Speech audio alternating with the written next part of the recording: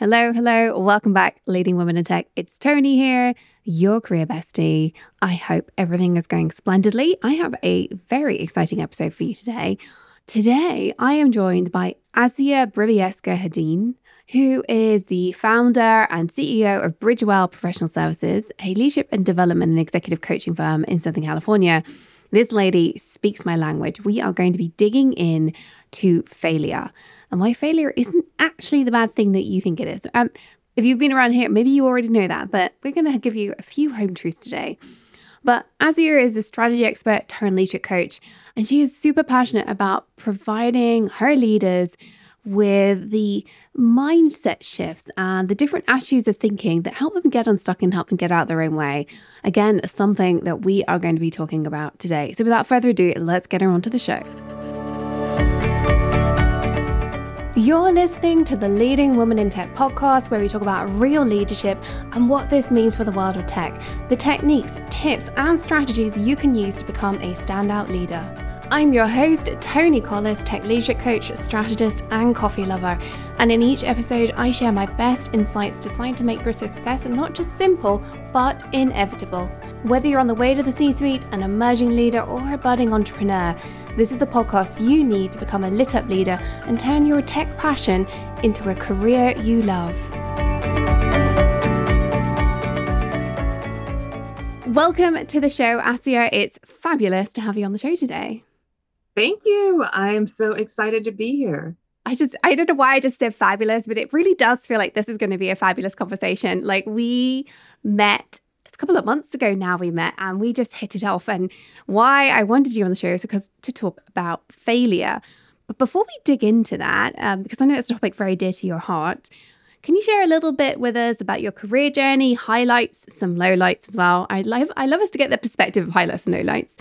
And also how you came to be the founder of a leadership and development coaching firm. Yes. So my background is in management consulting. Right? That's kind of how I started. But really, I got into management consulting because when I was, I'm a proud University of Southern California Trojan, I'm a graduate, and I was getting a master's there in public administration. And I heard about this career called management consulting, and I never heard of such a thing, right? And I was like, what is that? And then when I found out what it was, it sounded to me almost like it was one kind of big case study after another. And that was like my favorite part, right, of my master's program, working on those case studies. Once I realized that the shortest path to getting into management consulting was an MBA, I went ahead and was fortunate enough to be able to go back to USC this time full time. I wasn't working anymore because at the beginning my employer was paying for it, so I was going at night. And so now it's like my first chance since high school to go to school full time without also having a full time job. So it was amazing. And so the MBA program is what opened the doors for me to go into management consulting, and I started working with Ernst & Young, one of the big accounting and consulting firms. And I think that was it. Like, that just nailed that. That was what I wanted to be doing, helping organizations create capabilities and ways of working, reach that they didn't have before we started working with them. So that is how that piece came about. And then eventually, of course, I left consulting because, the travel, while it seemed really fancy and fantastic, it's not, is it? It's definitely not. Yeah, it seemed so fancy at the beginning. And then, as I had children, I was like, wow, this is a little less fancy than I was thinking. So I left consulting, and ultimately, I kind of ended up doing the same type of work, but independently or within organizations, right? So I had an opportunity to work with a bunch of great companies, some, names that you'll know, but for example, Disney and DreamWorks. And then the last many years before I started my company, I was in healthcare with a cancer center here in Southern California. Now, what I found, though, over the years, working in all of these very different environments, right? Whether it's, automotive or entertainment or healthcare or manufacturing, it seemed like we were always trying to figure out what the magic combination is, right? What that critical success factor is, that if you got that figured out, everything's going to go beautifully. And so we would focus on the solutions, and does it do everything we need it to do? Do we have all the right players in the room? That type of thing. But what I found over the years and across industries and organizations and teams is that it almost didn't matter whether they had just the perfect solution, that addressed everything they needed it to do, or the perfect team, or were perfectly resourced, right? Or had considered every mitigation plan. The reality from where I'm sitting came down to what was the best indicator of whether there was going to be dramatic success or if it was going to fall flat on one of these initiatives, is whether the people actually involved in making the initiative happen and bringing that benefit to life believed they could do it. And now I know that like when I hear myself say it, and I know that sounds so trite, and I'm like, no, but stick with me, because there's truth to that. And here's why. And I think this kind of leads into our conversation on failure as well. But the reason is that, our ability to deal with the unexpected is kind of the best gift to whatever we're trying to make happen. Yes, I completely agree with that one. Yes. Yeah. So I really, that's what it came down to. It's kind of, the old adage, whether you believe you can or you believe you can't, you're right. Right. And I really found that to be like fact, in this space as it relates to delivering on a strategic roadmap or intention or enterprise priority or transformation effort. It really came down to whether those players believed they could handle whatever showed up, even when things went sideways.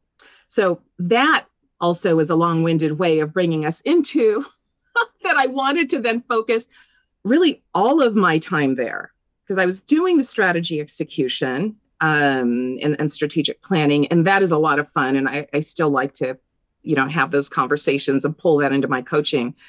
But it was really working with the leaders and helping them recognize and, bring about that skill that it isn't just grit and resilience. It isn't just planning. It isn't just confidence. It's some kind of strange, wonderful swirl that happens when it all comes together, and they know that even if they fall on their butts, that they're going to be okay. Yeah. And that they're going to figure it out. And I think that is so incredibly powerful for us to remember, like the power of how we decide to think about our own experience, how we talk to ourselves about that, how we assume it's going to turn out, has such a huge impact on how things actually do turn out. And yet, I think a lot of people, especially this audience, we're women in tech, right?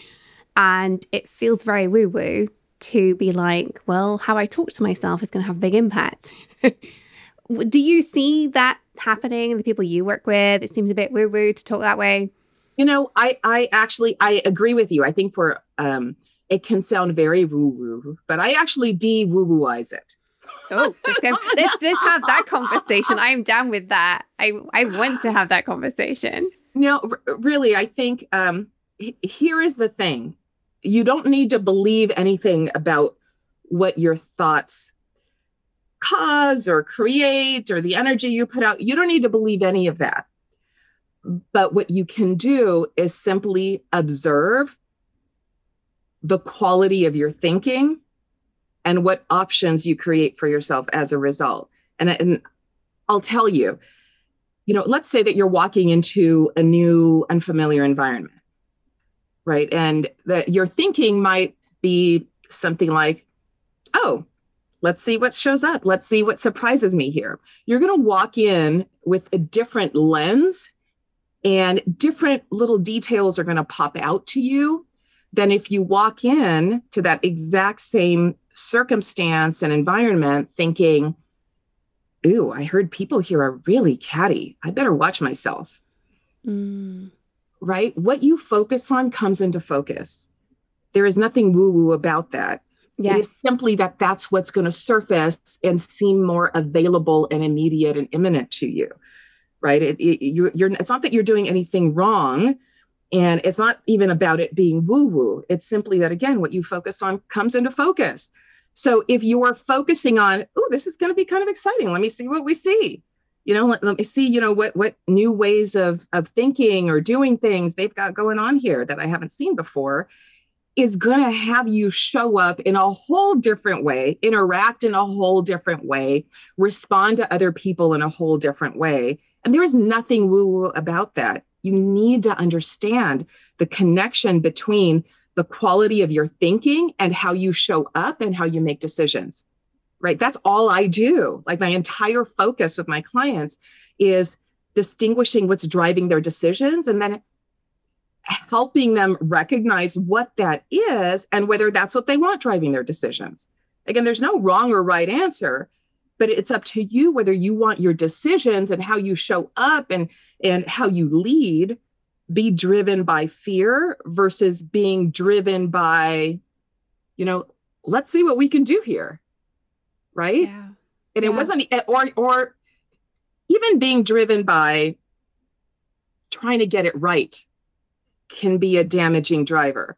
So, it's so important to figure out what it is that's driving our actions. And the only way to do that is to look back at our thinking. And here's the thing that I'm finding more and more. How you're feeling is a really good barometer for the quality of your thinking. So I'm going to break that down for just a second, because I really want you to get this. Now, if you're feeling anxious or feel fearful or particularly self-conscious or angry or something like that, it is going to inform your access to your best thinking, right? The problem is, now you can see that as we're sitting here kind of calmly, quietly having this conversation. The challenge is that because the quality of your thinking is compromised, you can't see it when it's actually compromising your thinking. Yeah. It like they don't go together. You cannot see, kind of like, you can't see inside your own eye, right? Without a mirror. In this case, the mirror that we're talking about is however you're feeling. There is just a very good chance that if you're feeling off, your thinking is off. And so as a result, right, the way that you approach things, the decisions that you make, how you interpret other people's behaviors is going to be off too. And that's okay. Yes. That's just part of being human. But the hardest thing I often say to people, the hardest thing is slowing down enough to pause and recognize that's what's going on, because you can't, take action on the fact that the way you're interpreting other people's behaviors is off because you're off. You can't change your decision-making processes because you're off unless you know you're off, right? Giving ourselves permission to slow down and pay attention to how we're feeling. I often think that that's like the number one tool we all have to develop, right? Because if we can't do that, everything else is harder or impossible because we haven't taken the time to give ourselves permission to understand what we are thinking and feeling. Yes, I'm like over here cheering. No, and we speak the same language, don't we? It's wonderful. Yeah, we totally do. Yes, and here's the thing. I want you to consider how often you spend time thinking about your thinking. For most of us, we spend no time thinking about our thinking. But you know what we do spend time thinking about? How we're feeling. We spend a lot of time thinking about how we're feeling and how either miserable or uncomfortable or joyful or whatever the case is that we're feeling. So because that is something we're already tuned into, that's why having that distinction and awareness that how you're feeling, right, is a great barometer for the quality of your thinking. That is really the key, right? Knowing we're already tuned into how we're feeling. So forget about wondering about how you're thinking. Think about how you're feeling, because we're already doing that for one. But again, if you can even test it, right, if there is a question about it, but once you recognize the truth in that statement that, if how you're feeling is kind of compromised and off, then your thinking is too, then you will actually get to the point where you can hold off. You'll know that, if you're feeling in a certain way, you're going to hold up. If you're feeling angry or reactivated or offended or whatever the case is, you might just want to hold off on making any sort of decision or deciding how to react. and give yourself an opportunity for exploration and reflection. That's beautiful. I love that. Okay, well, I do want to talk about failure today. We could talk about all this stuff all day, but let's get into failure, right? Yes. So I know failure is a topic you're passionate about. It's why I really, really wanted you on the show. But let's start with, why is failure something we all need to look at differently? And how can we look at it differently? Obviously, it ties directly into what we've just been chatting about. Absolutely. Yeah. Failure. We have such a funny and wonky relationship with failure. It's really funny because, when you think about it, right, as children, for example, we learn by getting things right? And then we're rewarded by getting things right. We're not rewarded when we fail. So we do everything in our power to avoid failing. And that we're kind of conditioned to do that. Now, as adults, as business owners and entrepreneurs and executive team members and leaders at any level, we actually learn by failing. But it's like we're still caught in, that childhood zone as it relates to our learning and our relationship to failure. We have this aversion to failure because at this point we've made it mean something about ourselves, right? We've now tied success to being worthy, or success, or actually, let me clarify that, right? Because success is loaded, but getting it right and looking good, we've now tied that to being worthy, to being enough, to being good, to validation, to all of those things. And that's simply not what they're unrelated. Like, it's almost like we need to divorce those, because in fact, what failure is a testament to the new and unexpected that you've been willing to delve into. When we start wearing failure like a badge of honor about how often we fell down and got back up, I think it will just completely transform how we approach life. Because right now, a lot of the decisions we make, again, going back to the quality of our thinking, are coming from a fear of how we're going to feel if things don't go according to plan, if we fail. Yes. Right. That's the big, F word. Yeah. Yes. Yeah. And isn't it fascinating? Because I've seen in myself in the last year, I'm a coach. That's what I do. It's my full-time job. I talk a lot about failure and how it's not a bad thing. And yet I've realized in the last year, I have double standards with myself and I struggle with this. And so right now, my business is growing quite rapidly. I've got an amazing team. We've doubled in size in the last 12 months. And I know it's very exciting. It's an amazing time for my business, but I've had to consciously choose to work with my team on embracing failure. To me, success in my business requires us to fail. Because if we're not failing, we're not thinking outside the box. We're not trying new things. We're not doing things. And so it's been really fascinating for me because I think I've held myself back in a way that I hadn't quite appreciated until I was trying to encourage my team to be like, it's okay to fail. In fact, I expect you to fail. If you're not failing, there's something wrong. It means we're not trying new and different things enough. Yeah, I agree. We're not playing big enough. Right. Yeah.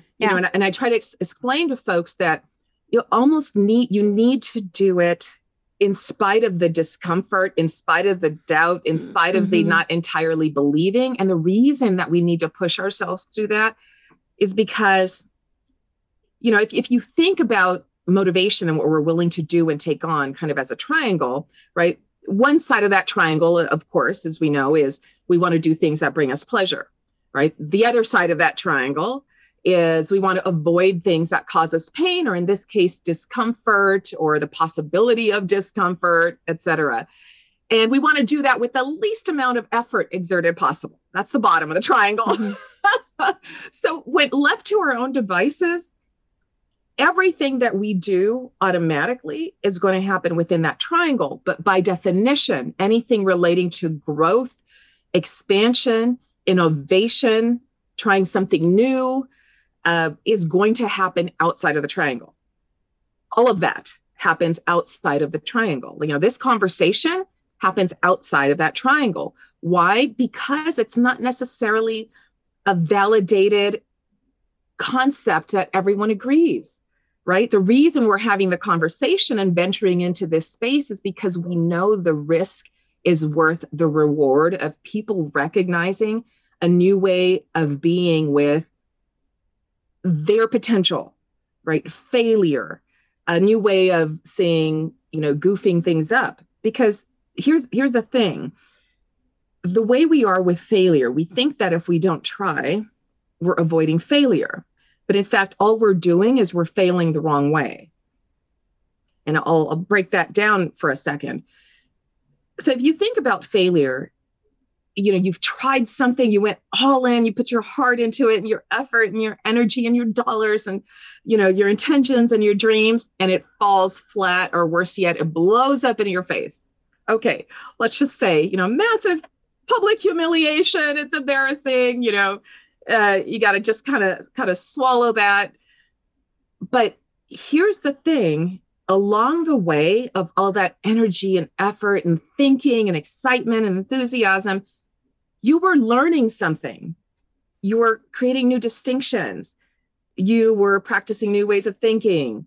You were coming up with new ideas about how to continue to tweak and do it next time, right? So yes, it might have blown up in your face, right? It might be a capital F failure, but you learned along the way. You actually grew that triangle of yours.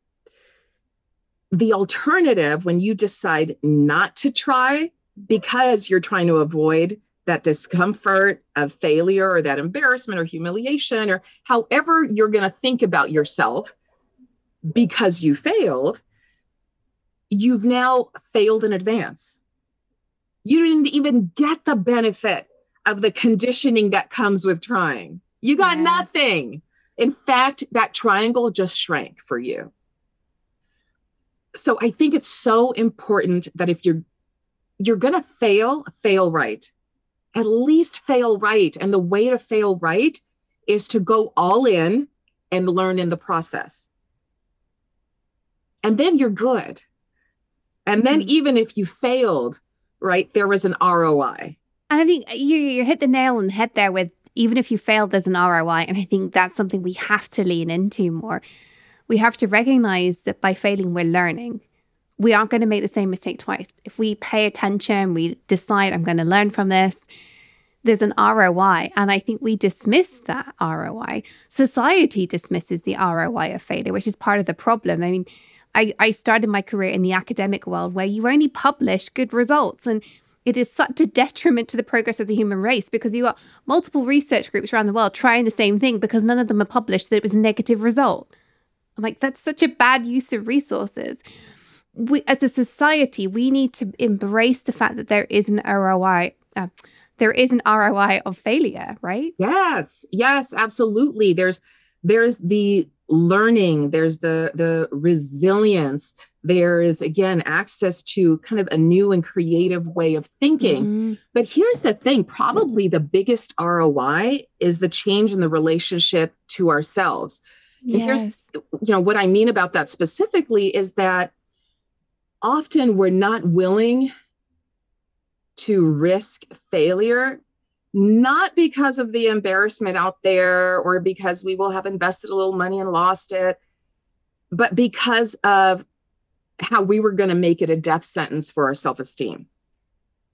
We don't trust ourselves to be with ourselves if we've encountered failure.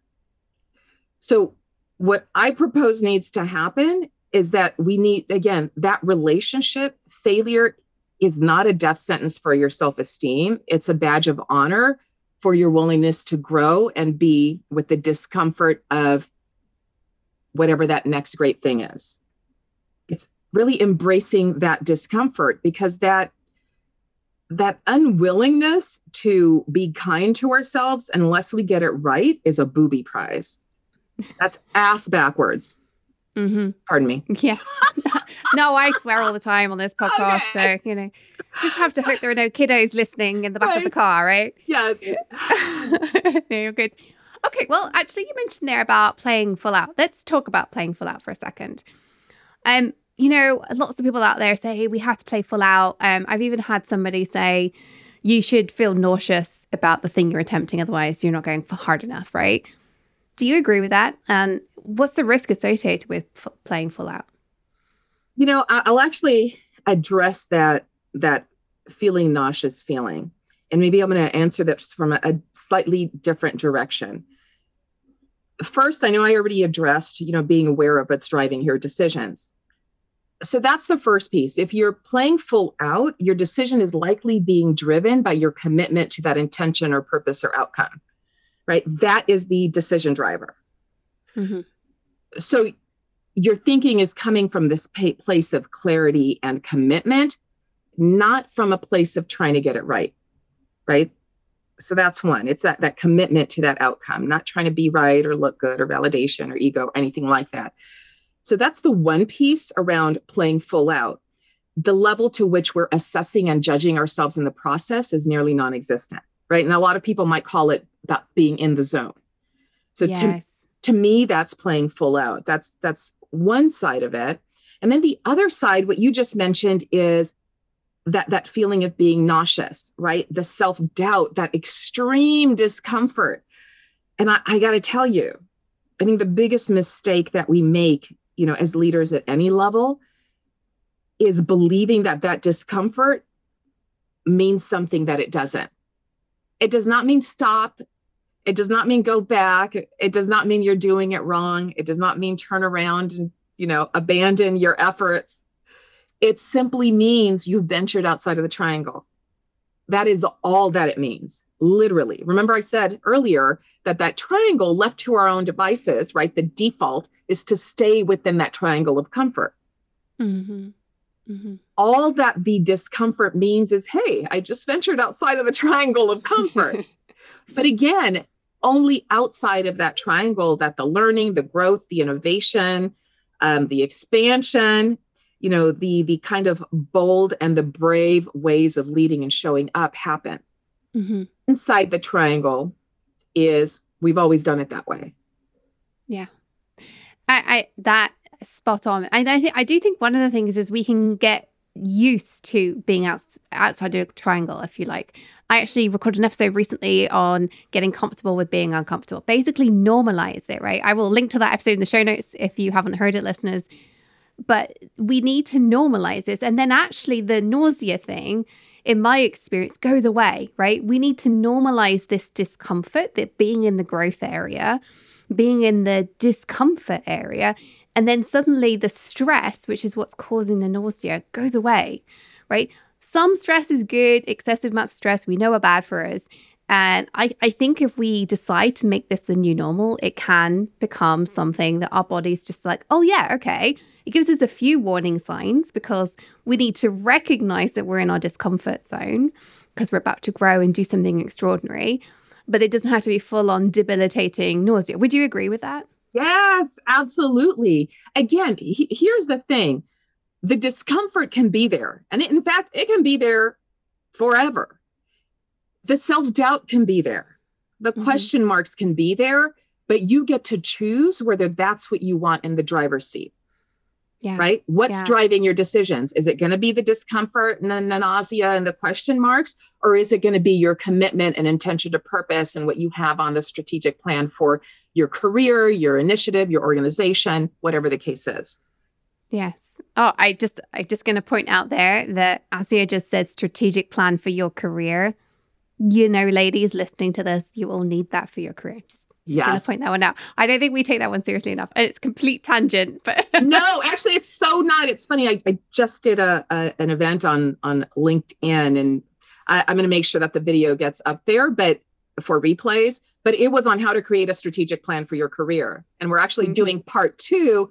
Which again, I don't know what the timing will be for this, but the recordings will be there, and you will find them on my LinkedIn.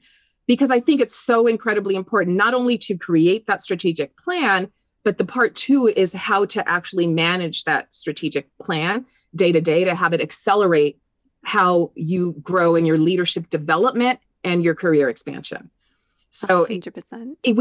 We do it in our initiatives, which cracks me up. We do it for an entire enterprise, but we don't do it for the most important enterprises of all, right? Us.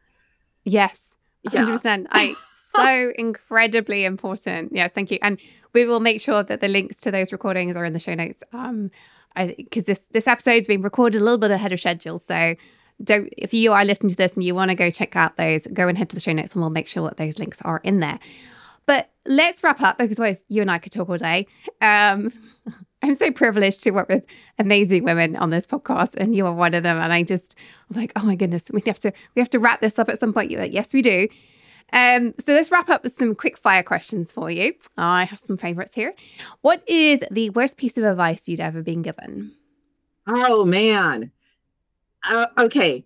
It'll take me like 90 seconds to answer this. I went to a senior leader at an organization many years ago that I worked in. And I understood he was a really good mentor to younger leaders. So I made time to meet with them, and I laid out, hey, these are the things I see for myself where I want to spend more time, the competencies I want to develop. And, I want to get into this type of work a little more deliberately. And he thought about it for a second, and then he responded, people come to me to say, what it is that they want to do and where they want to go. But sometimes they're already exactly where they need to be. That was the worst piece of advice I've ever gotten. He was trying to tell me not to aspire to more. It's keeping you in your box. Let's not have that. Yes, he was. And again, just to be clear, it might not have been out of malice or not seeing my possibility. In all fairness, I was leading one of the key initiatives and priorities for the organization at the time. Right. So in all fairness, were I to venture out, there was a risk, and I get that. But just keep in mind, the agenda of the individual giving you the advice might not be as pure as you hope. 100%. The only person that has us as our number one priority is ourselves. Yes. Not our kids, not our spouses, not our bosses, not our peers. Nobody else has ourselves as our number one priority. Yes. We need to make the time to make sure we make ourselves our number one priority, because nobody else is going to do it. Yeah. The way I have all these ASEAnisms, but I always say no one has more agency in your life and career than you do. Oh, it's beautiful. Love it. Okay. Best piece of advice you've ever been given. Hopefully something extraordinary here. Wow. Okay. I think the best piece of advice, I don't know, may not come off as advice, is why not me? I like that. I think that is a great piece of advice. Like, yes, because we need to have that ability to consider something that a lot of the time we're fearful of, right? It comes all the way back to fear of failure. It's full circle. I love it. Beautiful. That is great. Okay. Easier question for you. Last movie you watched? Oh, it was not a good one. Well, tell us so we can all avoid it then. Oh, but I like The Rock. It was the Jungle Cruise. I just watched it with my kids the other night. Not so good. Not like these other movies. So again, I love you, Dwayne, but yeah, you're allowed to have movies you don't like. Yeah, not my favorite. Yeah, now let me think about the last best movie I watched. Actually, I'm gonna forget the name. It's a short series, and it was with the gentleman from Better Call Saul. I don't know. Is that coming to mind at all? No. I have no idea. Okay. Okay. Here's what's neat about it. It is a completely different way of doing of animation. It was like animated on top of live action. Oh, cool. Yeah. So it was just, but the story is incredible. Talk about, just pushing your brain out to a different space. So you guys will see when you get there. I don't know if it's Unbound. Maybe I'll figure it out after. Maybe you can put that in the show notes too. Okay. Yeah, we can do that. Okay. Okay, let's put you back in your zone of genius. Next question. I love to offer a mindset tip at the end of every episode. So what is your favorite mindset tip for leaders? Oh, man. My favorite mindset tip is probably nothing has gone wrong here. Ooh, I like that. Yes. And again, this is all failure fear of failure, tackling it, and giving yourself that sense of perspective and permission to slow down and really observe what's going on, right? Yes. Yeah, absolutely. I mean, just think about so much of the learning and preparation we have in whatever our respective careers are. It's not for when everything goes according to plan. All of that is to prepare you for when it doesn't. Yes. So, nothing has gone wrong here. It's just an opportunity to apply that next level thinking and, you're put your chief strategist hat on and stay solution oriented. Okay, that blew up. So what's next? Nothing has gone wrong here. That is going on my affirmations board. I love that one. That's amazing. Thank you. Okay. How can people connect with you, find out more about what you do, find you online? Where can we go?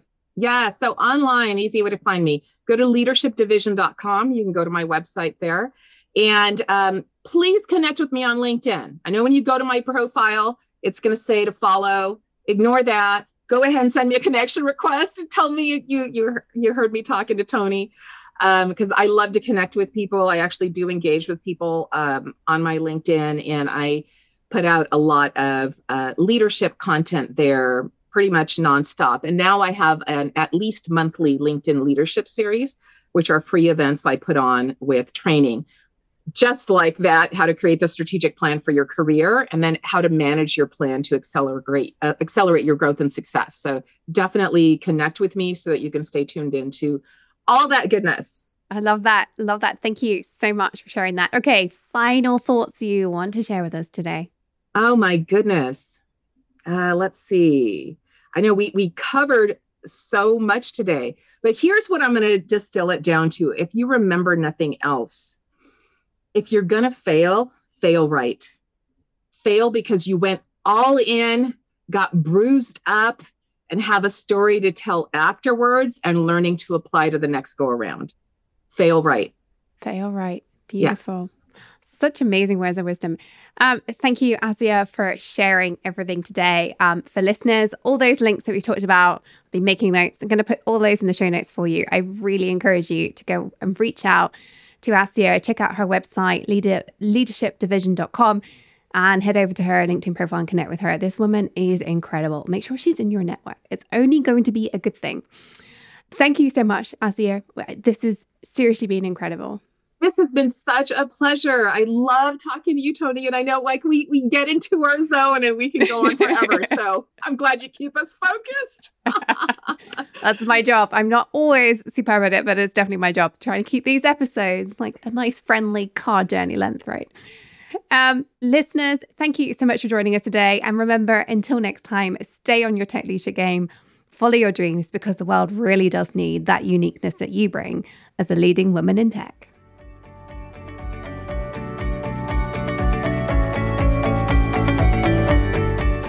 If you enjoyed listening to this podcast, check out how to get more of my help and some free resources.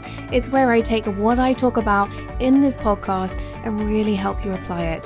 Hop on over to tonycollis.com and check out Work with Tony and free resources in the menu bar. Until next time, this was Tony Collis on the Leading Women in Tech podcast.